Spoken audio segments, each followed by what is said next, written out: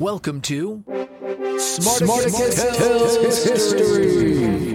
All right, enough with the echo and fanfare. You're here for history, right? And not that boring crap you learned in high school. This stuff's actually interesting. Like things you've never heard about the Civil War, Cleopatra, automobiles, Monopoly, the Black Plague, and more. Fascinating stories, interesting topics, and some downright weird facts from the past. It's a new twist on some stories you may know, and an interesting look at some things you may have never heard. So, grab a beer, kick back, and enjoy. Here's your host, Smarticus. Hello, and welcome back to Smarticus Tells History. This week on the show, we are talking about one of the most hilarious but little-known stories about the infamous French leader, Napoleon Bonaparte. You may have heard of the Napoleonic Wars, but are you familiar with the time that Napoleon battled a horde of rabbits? Settle in, because here it comes. More than 200 years after his death in exile, Napoleon Bonaparte remains a divisive figure. There is no questioning his military genius, and he saved the French Revolution and laid the foundation for the modern French state. But he also became an aggressive dictator who reinstated slavery in France. On the 200th anniversary of his death, French President Emmanuel Macron sparked controversy by laying a wreath at Napoleon's tomb and giving a speech about his legacy. Macron insisted that he was commemorating, not celebrating, Napoleon's legacy, and that, like it or not, the late emperor is part of the French. Those who have devoted time to studying the controversial figure of Napoleon are not surprised at his ability to continue to ruffle feathers. After all, the publication of his memoirs, 2 years after his death, stirred public opinion from beyond the grave.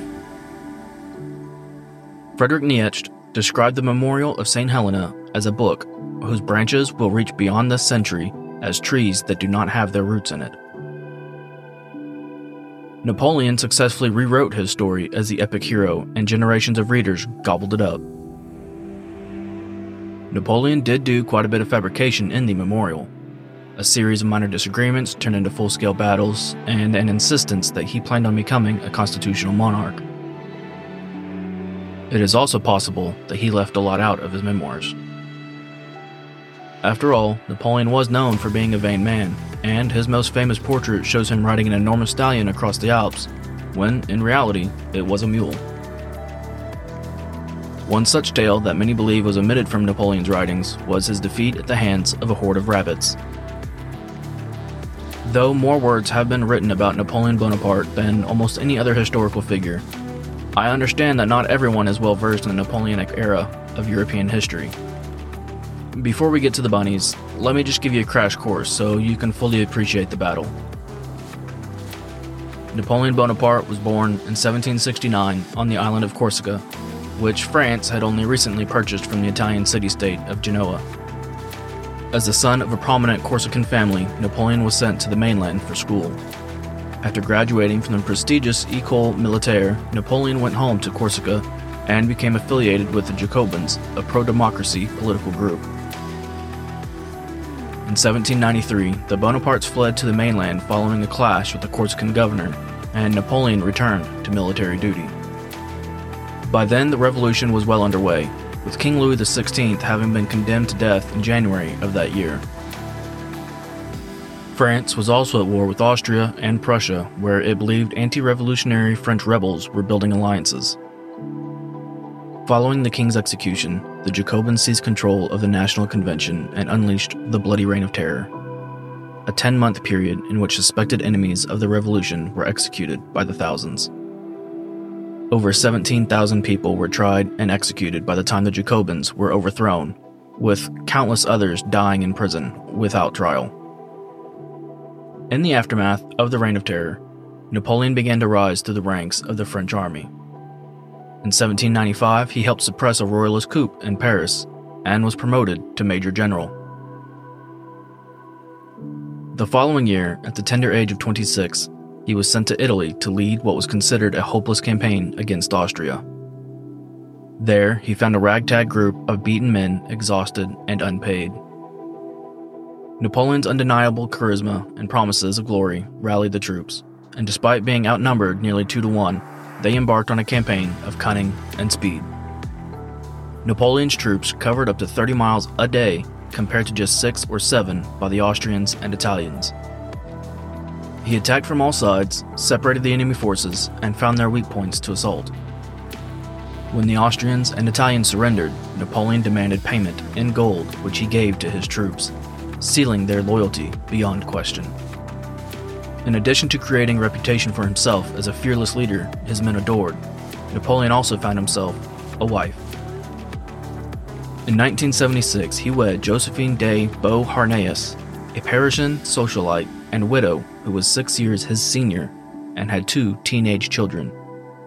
He would later divorce her after she failed to bear him an heir and produced a son with Mary Louise, the daughter of the Emperor of Austria. Now in a secure marriage with a woman who helped spread his fame even further, Napoleon embarked on his next military endeavor, an invasion of Egypt to wipe out the British trade routes with India.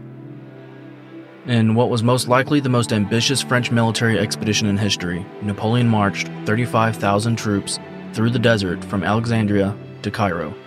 At what would become known as the Battle of the Pyramids, Napoleon faced a wall of 10,000 Mameluke fighters on horseback. The French crushed them and took Cairo.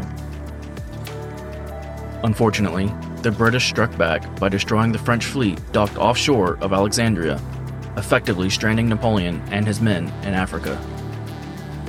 With not much else to do, he took on a series of small campaigns harassing the locals.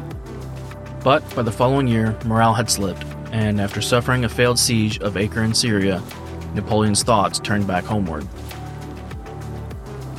In France, executive power was held by a 5-member directory appointed by Parliament. Their leadership was marked by financial crisis, widespread disapproval, and corruption. By the end of the 1790s, the Directory relied almost solely on the military to maintain its authority. Ever the cunning leader, Napoleon saw this as an opportunity and quietly abandoned his troops in Egypt to return to France.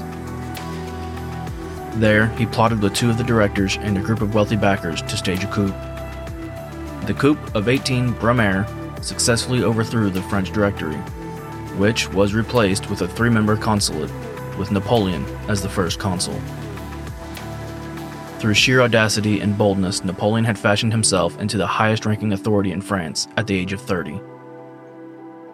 In June of 1800, Napoleon cemented his status with a decisive victory over Austrians at the Battle of Marengo, driving them out of Italy. As the first consul, he worked to restore stability by centralizing the government, instituting reforms in banking and education, and rebuilding the relationship between his regime and the Pope. He also established the Napoleonic Code, which streamlined the legal system and is the foundation of modern French civil law. Napoleon was appointed the first consul for life through a constitutional amendment in 1802 and named himself Emperor of France 2 years later in a lavish crowning at the Cathedral of Notre Dame. What followed was a series of major conflicts with the rest of Europe that became known as the Napoleonic Wars. Napoleon racked up stunning military victories, including the Battle of Austerlitz, where his troops defeated the Austrians and Russians, resulting in the dissolution of the Holy Roman Empire, and the creation of the Confederation of the Rhine. In 1806, Napoleon undertook an effort to wage large-scale economic warfare against the British by establishing the continental system of European port blockades. The following year, Alexander I was forced to sign a peace settlement with Napoleon following the defeat of the Russians in Prussia. The Treaty of Tilsit was signed after several days of negotiations between Napoleon and Tsar Alexander I, in which they agreed Russia and Prussia would join the continental system by closing their ports to all British and neutral ships. In addition, Prussia agreed to reduce its army and pay a massive indemnity to France. Napoleon was undoubtedly feeling on top of the world. He had Britain by the neck and had gained the support of Russia. It was following this negotiation that Napoleon faced a foe he wasn't expecting. Riding the high of tucking Imperial Russia into his pocket, Napoleon arranged a celebratory hunt. He tasked his chief of staff, Alexandre Berthier, with organizing a rabbit hunt. Berthier invited the top military leaders, arranged an outdoor luncheon, and collected a colony of rabbits from local farmers. Napoleon and his guests arrived on a sunny summer morning in a prepared field lined with cages of rabbits. It's easy to imagine the scene. Men with puffed chests, shouldering their weapons as they clasped hands and pounded each other on the back, remarking on their victories and preparing to mark the occasion by killing as many fluffy creatures as possible. When he was ready, Napoleon instructed Berthier's men to release the rabbits.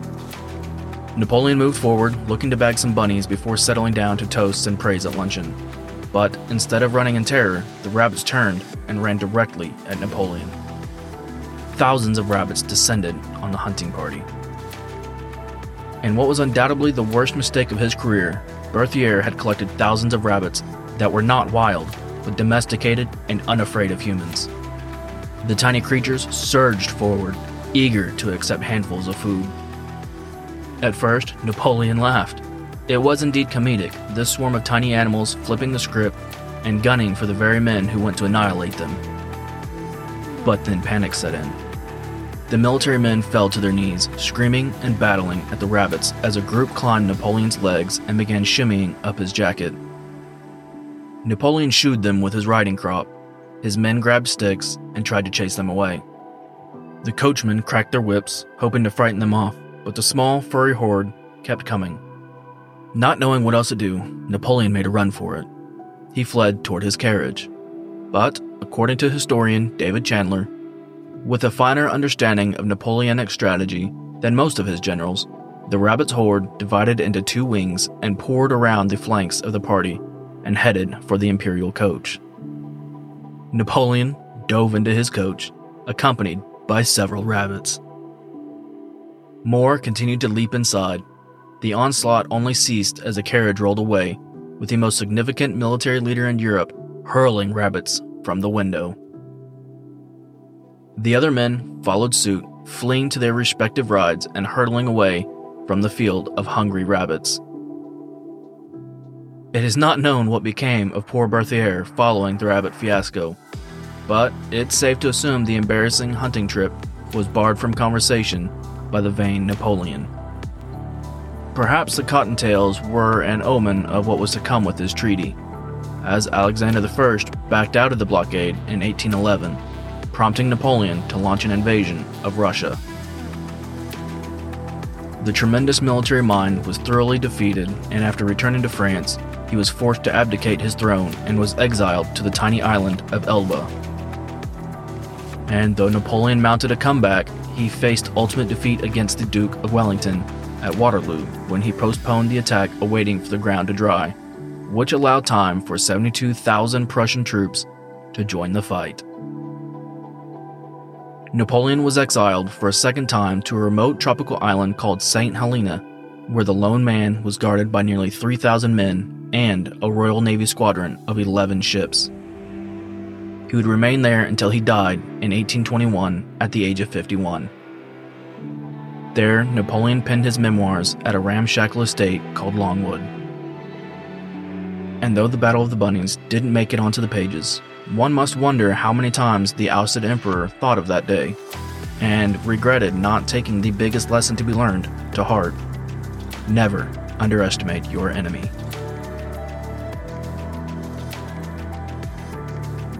Thank you so much for joining me on this episode of Smartacus Tells History. If you're interested in helping our podcast grow, please consider donating to the show on PayPal. And if you're interested in starting your own podcast, you can do so with ease on Buzzsprout. Check the links in the show notes to get started today. Thanks for listening to Smartacus Tells History. If you enjoyed this episode, don't forget to rate and review and make sure to subscribe. And be sure to follow the show at facebook.com/Smartacus Tells History. Or just click the link in the show description. Thanks again for listening. See you next time.